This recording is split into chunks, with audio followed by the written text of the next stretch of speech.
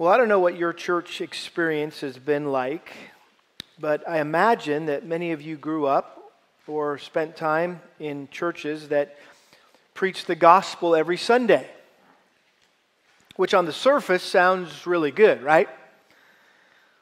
But if the main point of every sermon every week is simply that people need to get saved, that's not always the most helpful thing. First of all, it's very hard to grow and mature as a believer in a church whose primary goal is presenting the gospel to unbelievers every time the doors are opened. Furthermore, I think it's a superficial application of the purpose of the church, not to mention a distortion of the pattern of the church that is clearly modeled for us in the New Testament. From its inception, the church was established to evangelize the lost and to equip or edify the saints.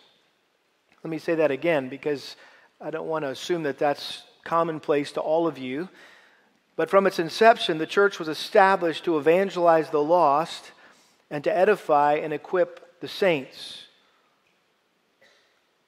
But if you look at the birth and growth of the church in the book of Acts, which is a very fascinating study, you'll notice something very clearly, that the believers, the early believers, would gather together to be edified and equipped, and then they would scatter to evangelize unbelievers.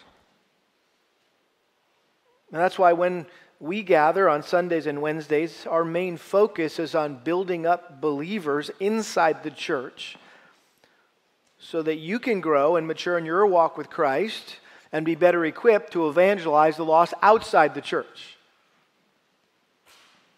Now, granted, every time someone shows up here at Lakeside Bible Church, they should be able to hear and see the gospel and be given an opportunity to turn from their sin and place their trust in Jesus Christ, since we should never, ever assume that everyone who attends church is a true believer. And I think in a church like ours that focuses so much on edifying and equipping believers, I think it's imperative from time to time that we reiterate or reemphasize the gospel message. And I think that serves a couple of purposes. Number one, it provides a clear presentation of the gospel for those who are not saved, with the hope that perhaps God may grant you genuine repentance and faith. Our goal here at Lakeside is that no one who attends here will end up in hell. Why? Because you've heard, or I should say it this way, because you've never heard the gospel. Or because you sat there every Sunday thinking you were saved when you really weren't. We want to make it hard to go to hell from this church. But the other purpose, I think, of re-emphasizing or reiterating the gospel from time to time is it provides a clear presentation of the gospel for those who are saved, with the hope that you will faithfully share that message with others. And another goal we have here at Lakeside is that we want everyone who attends here to have a simple gospel outline memorized that you can use anytime God gives you an opportunity to witness to someone. So we want to make it easy for people here at this church to share the gospel,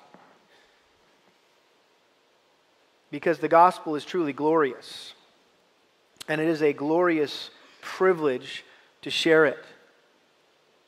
In 1 Timothy chapter 1, verse 11, if you haven't figured it out, we're not in 1 Peter today. 1 Peter chapter 1,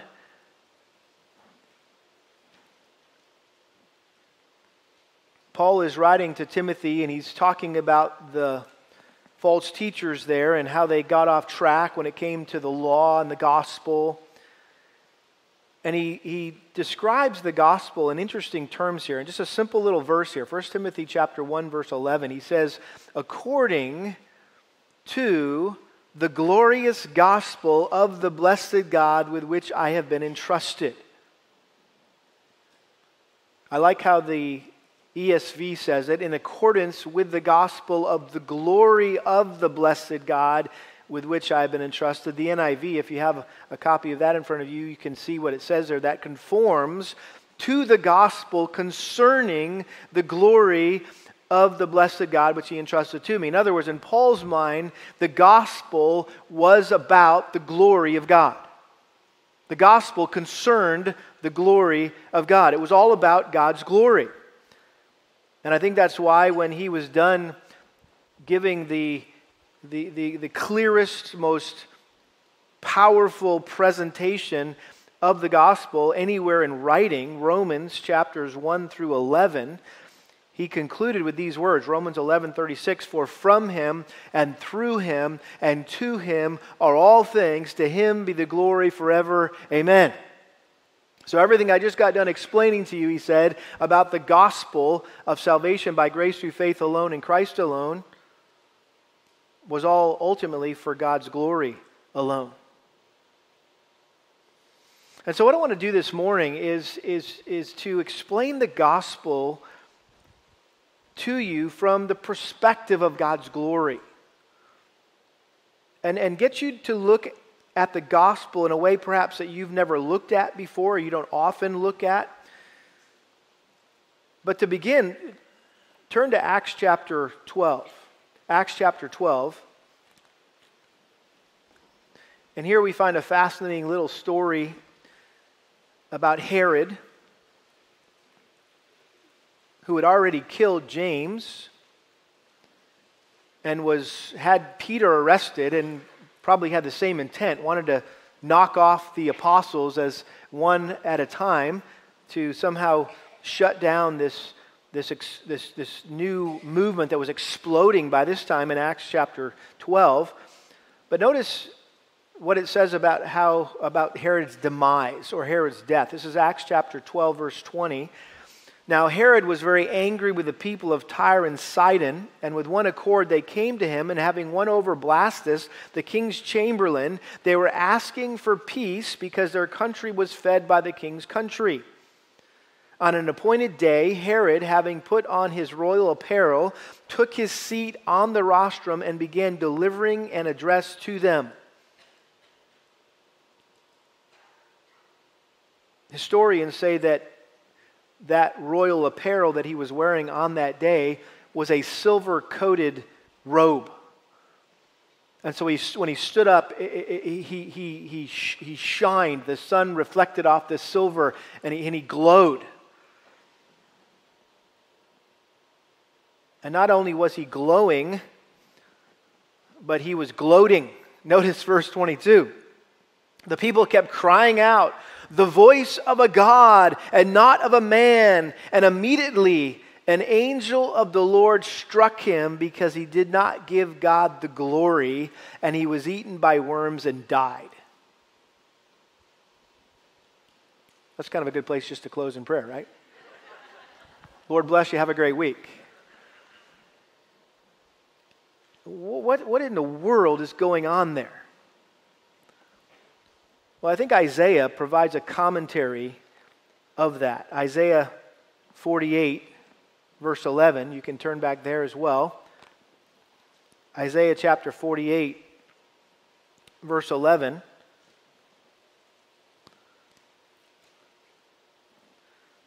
And I think this is a commentary on what happened to Herod in Acts chapter 12. Isaiah 48, verse 11, God says, for my own sake, I will act, for how can my name be profaned?" And here it is, "and my glory I will not give to another."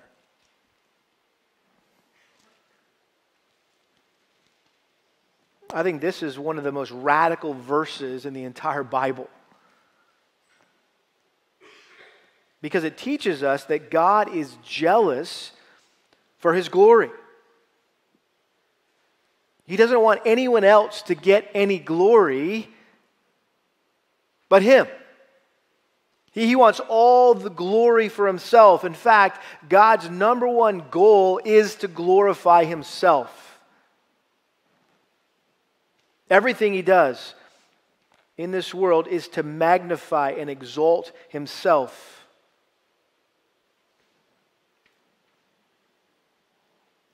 I know some of you are having a hard time with just how that all sounds. It even sounds bad coming out of my mouth. I'm admitting that. Why is that? Well, number one is we don't like people like that. No one likes a show off. And so, to be clear, I'm not implying that God is a show-off. He's not enamored with himself, or he's not on some ego trip. He's not arrogant. He's not self-centered. He's God. He has none of those sins that we struggle with. So we don't like people like that. Secondly, I think we know the Bible tells us not to be like that. But we need to understand and keep in mind that the rules of humility that apply to us don't apply to God. And what I mean by that may be better said this way: God does not struggle with pride like you do and like I do. Pride is not a part of his being. He's perfect. He's holy, without sin. And so while it's wrong for us to try to glorify ourselves, it's not wrong for God to glorify himself. It's perfectly okay. In fact, it might help to define God's glory. What do we mean when we talk about God's glory? Well, the glory of God is really the sum of who he is. It's a composite of all of his attributes: his love, his mercy, his grace, his goodness, his faithfulness, his justice, his wrath, his wisdom, his power. It's just all of God rolled into one, and that's what we mean by his glory. And the glory of God is intrinsic. In other words, it's part of who he is. As light is to the sun, as blue is to the sky, as wet is to water, so glory is to God. You don't make the sun light, it is light. You don't make the water wet, it is wet. You don't make the sky blue, it is blue. And you don't make God glorious, he is glorious. Period. And in contrast, our glory, or any glory that we might have as human beings, is granted to us. If you take away a king's robe, you take off his crown, you place him next to a beggar on the street, and you can't tell the difference between the two. Why? Because that king has no intrinsic glory. The only glory that king has is when you give him a crown and a robe and you tell him, hey, you get to sit on that throne. We elect you, we appoint you to be over us. And yet the glory of God is his very essence. You can't take away God's glory. He is the God of glory. Psalm 29 refers to him as that. And so because God is the only one who has intrinsic glory, he's the only one who deserves then to be glorified and the only one who can demand to be glorified. He has every right to show off his glory at any time and in any way, and he has every right to jealously guard his glory from those who try to steal it from him. So you could say it this way: God has a passion for his own glory. His ultimate priority is to glorify himself. And he expects everyone else that he created to have that same passion for his glory and to make it their ultimate priority to glorify him. In fact, if you've studied the reformers like Luther and Calvin and Zwingli and Knox and Wesley and Jonathan Edwards, they all understood that the overarching theme of the Bible was the glory of God.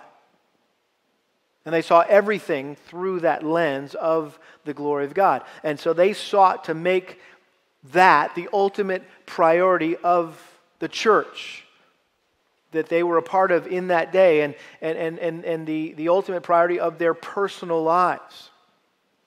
And that's why when they set out to simply define their theology, if you will, or what does the Bible teach about everything. Let's pull it all together and make it really simple and clear and systematized, and even a way that we can maybe train our children in sound doctrine. They came up with things like the Westminster Catechism, and the very first question is, do you even know the question, let alone the answer? What's the first question? What is the chief end of man? And what is the answer? To glorify God and to enjoy Him forever. So the question is, how do we glorify God and enjoy Him forever? That's the question of life right there. How do we glorify God and enjoy Him forever? If that is the chief end of man, if that's why we're here, if that's why we exist, if that is our purpose for being on this planet, then how do you do that? Well, obviously that's a huge topic. So let me try just to give a simple summary or a simple overview here. And so what I want to do is I just want to this morning just summarize everything the Bible says about the glory of God into 6 simple statements.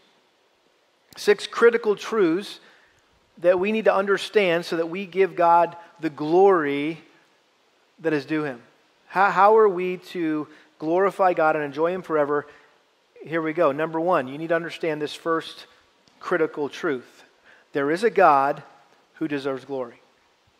There is a God who deserves glory. Genesis 1:1, in the beginning, God. There's no preface to the Bible. There's no introduction to the Bible. Hey, let me let you know, we're going to be talking about this God and His creation and what man's going to do and how He's going to rescue them. And no, it just says, hey, in the beginning, God. It just comes right out of the gate. In the beginning, God. In other words, God is a presuppositional apologist. And those of you that study apologetics, you know what I'm talking about. He doesn't waste time giving any kind of rational or intellectual arguments for His existence. He just says, hey, I exist. Get over it. Deal with it. You know it. I know it. We all know it. Let's not argue about it. So He says, in the beginning, God created the heavens and the earth. Psalm 19 verse 1, the heavens are telling of the glory of God. And a beautiful psalm there, Psalm 19, talking about general revelation and how the sun comes forth every day and marches across the sky. And it's all these things that God has created are pointing us to the fact that there's a God. Isaiah 6:3, the whole earth is filled with His glory. Romans chapter 1 verse 20, since the creation of the world, His invisible attributes, eternal power, and divine nature have been clearly seen through what has been made, so that men are without excuse. It's clear. Just look around you. There's a God. No one can get to heaven and say, well, how was I supposed to know? It's as clear as the nose on your face, literally. The anatomy of the human body. Only the power of God could have created that. Revelation 4:11, this is the end of the story. Worthy art thou, our Lord and our God, to receive glory and honor and power, for thou didst create all things, and because of thy will they existed and were created. John Calvin summarized all of these verses in the Scriptures by simply saying this. He said the universe is a theater for God's glory. The universe is a theater for God's glory. Why do you go to the theater? To watch a play, to watch a movie, right? It's a show, and you're there to watch. And if it's good, right? If it's a good play, if it's a good movie, if it's a good performance, it takes your breath away. And I think that was the point of the Genesis account. You open your Bible and you say, first thing you read is, in the beginning God created the heavens and the earth, and it just goes through and talks about all that He created out of nothing, which you and I could never do. We need something. We're creative. We're created in the image of God. We are creative individuals, creative creatures, but we always need some material to start with. He had no material to start with. Ex nihilo, we talk about out of nothing God created. And so it's really just to stun us, to take our breath away right out of the gate. And for us to realize, okay, there's a God, and He's glorious. And I have to figure out how to relate to this God. We just finished reading in Iron Men, Paul Tripp's book called Do You Believe? Really helpful book about closing the gap between what you say you believe and how you live your life. And he does a really good job just unpacking 12 historic doctrines, one of which was creation, which I honestly, when I saw the title of that particular chapter, that really? Of the 12 biggies, right? He's picking creation to write 2 chapters on in a book about doctrine. Well, I had to humble myself after I read the chapters, because I thought, wow, now I get it. This is significant. This is foundational. Let me just read for you something he said in that chapter on the doctrine of creation and how it applies to everyday life. He said this, quote, "Every glorious created thing is designed by God to be a finger that points to His glory. The stunning, shocking, gripping account of creation, which is the first thing you encounter when you open your Bible, is there for a reason. Your Bible was written in such a way that you encounter God in all the hugeness of His glory right away. This original, he calls it this, the original sight and sound multi-sensory technicolor glory display of creation is meant to drive you to what you were created for. The words are written to make God loom so large that you drop to your knees in awe and worship." And he said this, "The glory of His majesty completely fills the stage that we may have thought was ours." So this universe is not a stage for us. It's a stage for God. So, number one, there is a God who deserves glory. Number two, God created all of us to live for His glory. God created all of us to live for His glory. And Scripture could not be clearer. Isaiah 43:7, the prophet says, God created everyone for His glory. Genesis 1:27, back to the creation account. God created man in His own image. We were designed to reflect God's glory in this world. However, instead of providing an accurate reflection of God's glory to one another, we distort the image of God because of our sin. I'm sure most of you have gone into a fun house at some point at a carnival or a fair, and they have those mirrors, right? That you kind of all walk in front. Your family steps in front of the mirrors, and one mirror makes you look tall and skinny. The other one makes you look squatty and fat, and it's a distorted image. And so really that's what's happened. We don't accurately reflect God's glory. We are distorted images because of sin. But even the New Testament makes it clear. 1 Corinthians 10:31, Paul said, "Whatever you do, to all to the" what? To the glory of God. Whatever you do. Wherever you are, whatever you're doing, you are to be doing that for the glory of God. In other words, we are here on this earth to bring glory to God. That's why the question you should ask yourself before you do anything is, will this glorify God? I mean, that's the question of life right there. Will this glorify God. Maybe they should put that on a bracelet instead of WWJD, right? What would Jesus do? That's a good question, by the way, too. But will it glorify God? When our kids were little, we would sit around the breakfast table and read through the children's catechism. And we had this very simplified version of it when they were especially young. And we would just kind of read a question and teach them the answers. And I'll never forget, the first 5 questions are so foundational. If that's all you ever remembered or walked away from as a child with these first 5 questions in your mind and your heart. Number 1, who made you? Answer, God. Second question, what else did God make?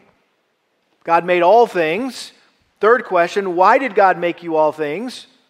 For His glory. Number 4, how can you glorify God? By loving Him and obeying Him. And then question 5 is, why should you glorify God? Because He made you and takes care of you. I still remember, like it was yesterday, teaching our kids just to kind of in rhyme, because He made me and takes care of me. Again, those are just foundational truths. So the question, what does it mean to glorify God? That's an important question. And again, just a simple answer. It's all that we are responding in loving obedience to all that God is. All that we are responding in loving obedience to all that He is. In other words, when we recognize who God is, what do? We bow before Him and we surrender our lives to Him and realize that our life is not our own. He made us. He owns us. And so therefore we live for His glory. So we were created, all of us, to live for His glory. Third critical truth, all of us fail to glorify God as we should. All of us fail to glorify God as we should. In other words, we don't respond in loving obedience to all that God is. Romans 3:23, for all have sinned and what? Fall short of the glory of God. You're like, well, what does it mean to fall short of God's glory? Well, Romans chapter 1, I think, answers that question. It says, Romans 1:21, for even though they knew God, because of the creation, right? God made it clear so that men are without excuse. And yet even though they knew God and were without excuse, they did not honor Him as God or give Him thanks, but they exchanged the glory of the incorruptible God for other things. So we fail to glorify God when we dishonor Him by refusing to admit that He is our Creator. And we refuse to submit to His authority over us as our owner. Or we fail to express our gratitude to Him as our sustainer or show reverence to Him as our coming judge. And so really the essence of sin is not all the bad things that we do, but it's not doing the one right thing, and that's giving God the rightful place He deserves in our lives.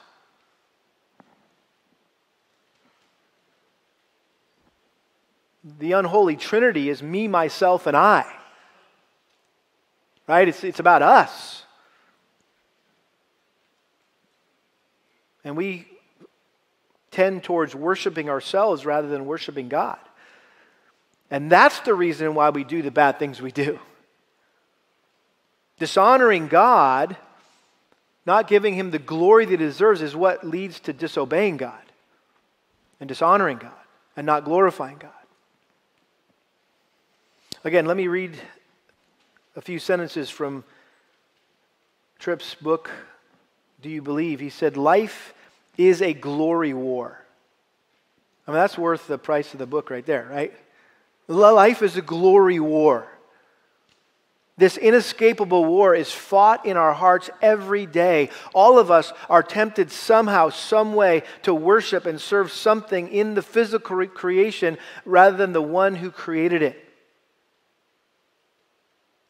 And you fill in the blank there. That could be your marriage, You're looking for satisfaction from your spouse. It could be your job. It could be sex. It could be food. It could be material things. It could be your hobbies. You're looking for some kind of satisfaction and pleasure from something or someone other than God. And he says this, nothing in the created world will ever satisfy the deepest hunger in our hearts. In other words, there's this hunger, right? That we're just always trying to fill and satisfy and satiate. And again, I believe God wired us that way with that hunger, that innate hunger to drive us to Him and to find our satisfaction in Him. Tripp goes on, he says, you and I were created by God and for God. In love, He placed us in a beautiful world so that everywhere we look, we would see His glory and be reminded that life can only ever be found in Him. But in the idolatry of sin, we look for life elsewhere, hoping that some created thing will do for us what only God can do. So, all of us fail to glorify God as we should. Number 4, all of us deserve to be punished by God for failing to glorify Him. All of us deserve to be punished by God for failing to glorify Him. Romans 6:23 says that the wages of sin is death. And not just you get old and die, death, but that word death there is the word for separation.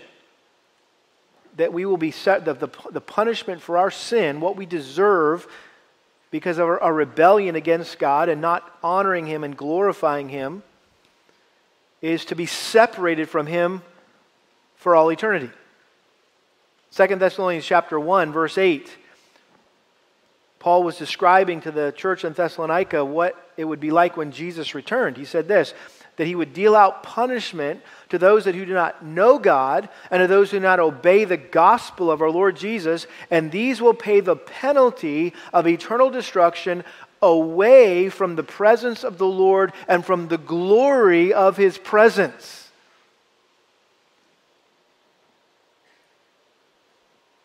Now this is a little tricky to think through, and we had some simulating conversations amongst the Ironmen when we got to this section about hell and how some, will say that people will be, that God is not in hell. Well, hell is a representation of God's wrath and God's justice. And so in some way, those who are in hell will experience the presence of God, the presence of His wrath, the presence of His holiness, the presence of His justice. But they will experience none of His mercy and none of His grace and none of His goodness and none of His faithfulness, which all of us take for granted. There's a term called common grace. That means you don't have to be a Christian to experience God's grace and goodness and mercy in your life. The fact that your unbelieving neighbor woke up today and is out playing golf or mowing his yard, that's the grace of God. In fact, he's got food to eat, have lunch today, right? Yeah, that's the grace of God. So we have all this, the fact that it rains, not just on your yard, but also on his yard, right? It's not like your grass is greener because it only rains there and it's like a drought over here. Well, no, because God is gracious and He rains. He lets the rain on the just and the unjust. So that's really what you'll be separated from in hell is all the attributes of God that we just take for granted now. And so hell is where people go for all eternity who refuse to glorify God here on earth. And it's totally fair, it's totally just for God to shut us out of His glory forever, because essentially He's just giving us what we want. You didn't care about my glory during my life or during your life. Shouldn't matter if you're separated from my glory for all eternity? Matthew 25:41, Jesus, in one of his parables, said, "Depart from me, accursed ones, into the eternal fire which has been prepared for the devil and his angels." By the way, Satan was the original Herod, the one who wanted to parade his glory in heaven. And you can read about this in the Old Testament. Lucifer, the chief angel, if you will, the most beautiful angel that God created, didn't like the fact that God was getting all the glory, God was getting all the attention, God was getting all the accolades, God was getting all the praise and all the worship. He wanted some of that for himself. And he said, "I will be like God." By the way, isn't that interesting? That's the temptation he offered to Eve. That if you eat this fruit, you will become what? Like God. So Satan refused to worship and glorify God. He said, "I'm going to be like God." And God says, "I don't share my glory with anyone." And he cast him out of heaven, along with all those who followed him in his rebellion against him. The demons, the devil and his angels, those are what we know as the demons. So, all of us deserve to be punished by God for failing to glorify him. Number 5, Jesus Christ, and this is the good news, Jesus Christ glorified God by living and dying in our place. Jesus Christ glorified God by living and dying in our place. And this is where we need to understand something about God. God is bound by his holy character to preserve the worth of his glory. It's like, oh, they didn't glorify God, they didn't do so well. That's not that big of a deal. No, he is bound to preserve the worth of his glory. And he does that by pouring out his wrath on those who don't glorify him. And sending people to hell is one way to punish sin. The other way is sending his own Son to live on the earth and pour out his wrath on him to pay the penalty for man's sin. He could either separate you from his glory, or he could separate his Son from his glory. And I think that was the essence when Jesus on the cross said, my God, why have you," what? "Forsaken me?"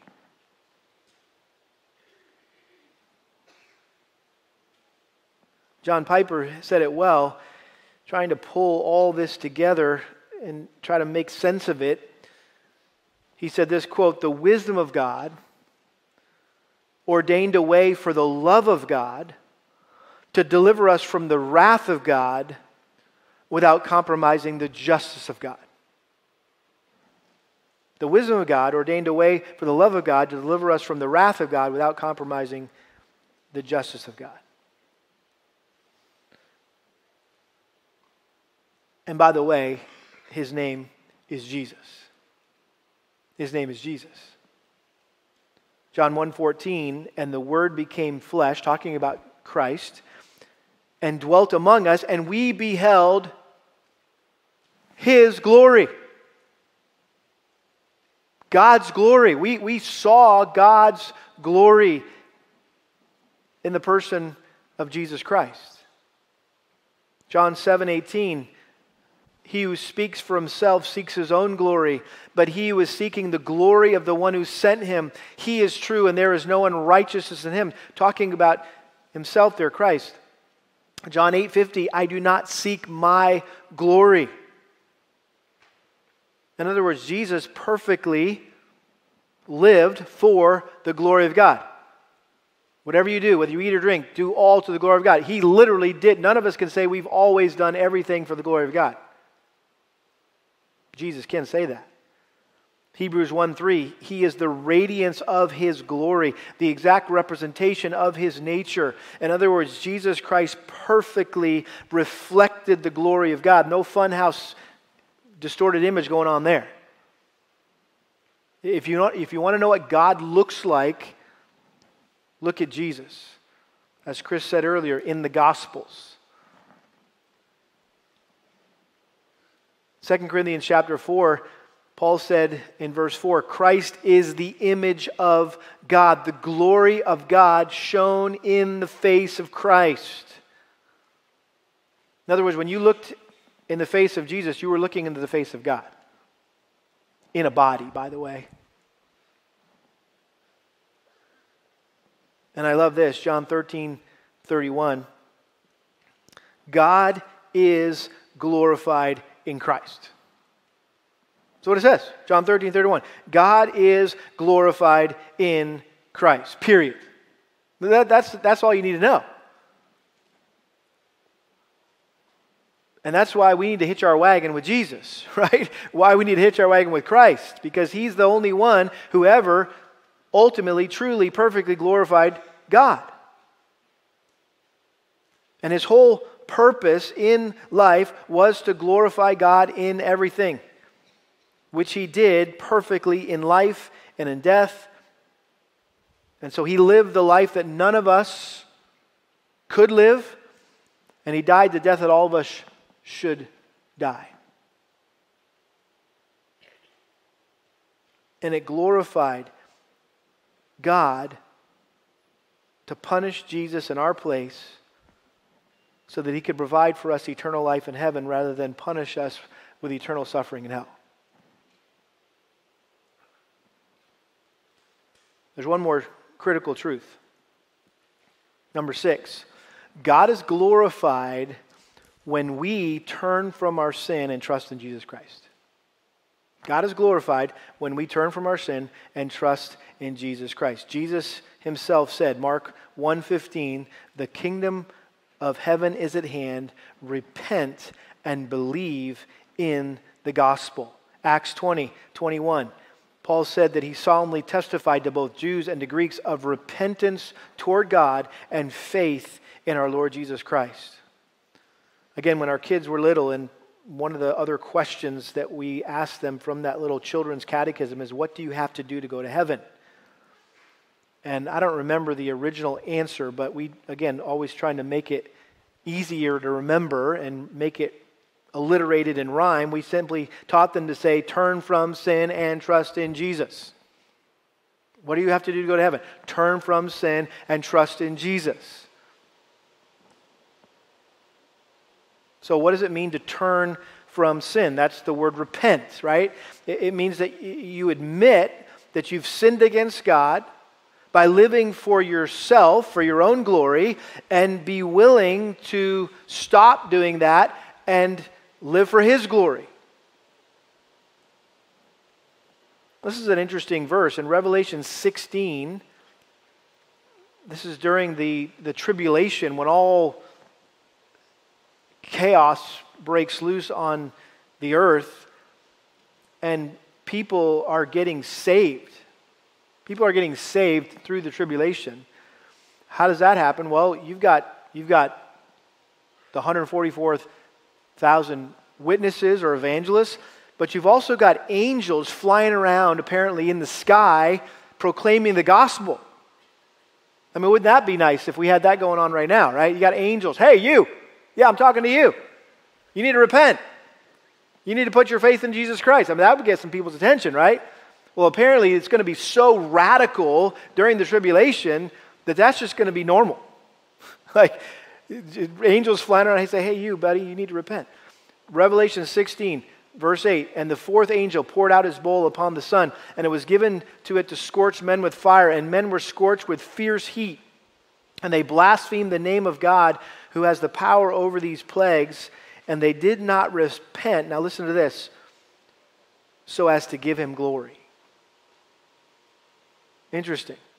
They did not repent. Even though they were suffering intense tribulation, they still refused to turn away from their sin, to give up their sin. And it says, and because they didn't repent, they didn't give Him glory. Like, in other words, give Him the glory, you got to repent. Achan, if you remember the story back in Joshua chapter 7, he stole some of that stuff that was under the ban. He hid it under his tent in the ground. And when God finally exposed him, Joshua said this to him in Joshua 7:19. He said to Achan, give glory to the Lord and tell me now what you have done.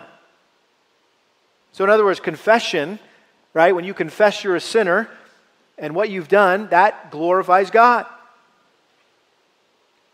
So you need to repent, but you also need to believe.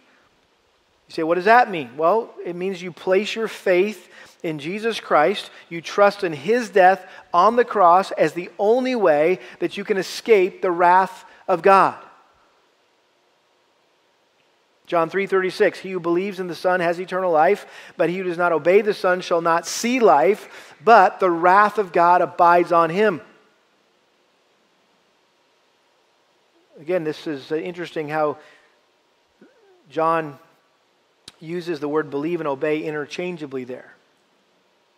So there's a volitional aspect of believe. It's not just intellectual, believing some facts about Jesus in your head. No, it leads to a change of life. It leads to a life of obedience. John 15:8, my Father is glorified by this, Jesus said, that you bear much fruit and so prove to be my disciples. It was said of Abraham by Paul, Romans 4:20, he did not waver in unbelief, but grew strong in faith, giving glory to God. You see this theme of the glory of God everywhere throughout Scripture, and how it's the gospel, the glory of God is just weaved throughout the gospel. You say, okay, what about those who refuse to obey God's command to repent and believe in His Son, Jesus Christ? Well, you know what? God will still be glorified no matter what. Because no one can thwart God's glory. And Paul, you may remember in Romans chapter 9, used Pharaoh as an example. This is Romans 9:17. For the Scripture says to Pharaoh, for this very purpose I raised you up to demonstrate my power in you, and that my name might be proclaimed throughout the whole earth, so then he has mercy on whom he desires, and he hardens whom he desires. And you will say to me then, well, why does he still find fault? For who resists his will? In other words, you can't blame me if God is sovereign over salvation.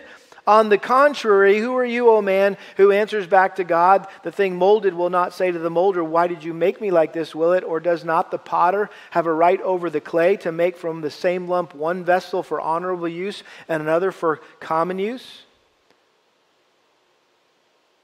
What if God, although willing to demonstrate His wrath and to make His power known, endured with much patience vessels of wrath prepared for destruction? And He did so to make known, ready? The riches of His glory upon vessels of mercy, which He prepared beforehand for glory. So even though Pharaoh refused to give God the glory for all that he was doing,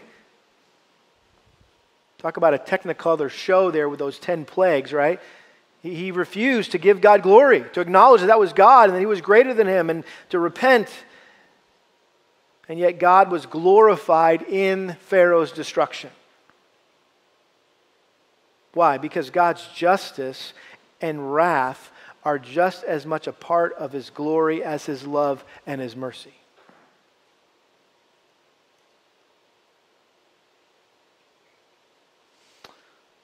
So if you're sitting here today, living for yourself, living for your own glory, the fact that God judges those who refuse to glorify Him should be a powerful incentive for you to turn from your sin and to receive the free gift of salvation through His Son, Jesus Christ.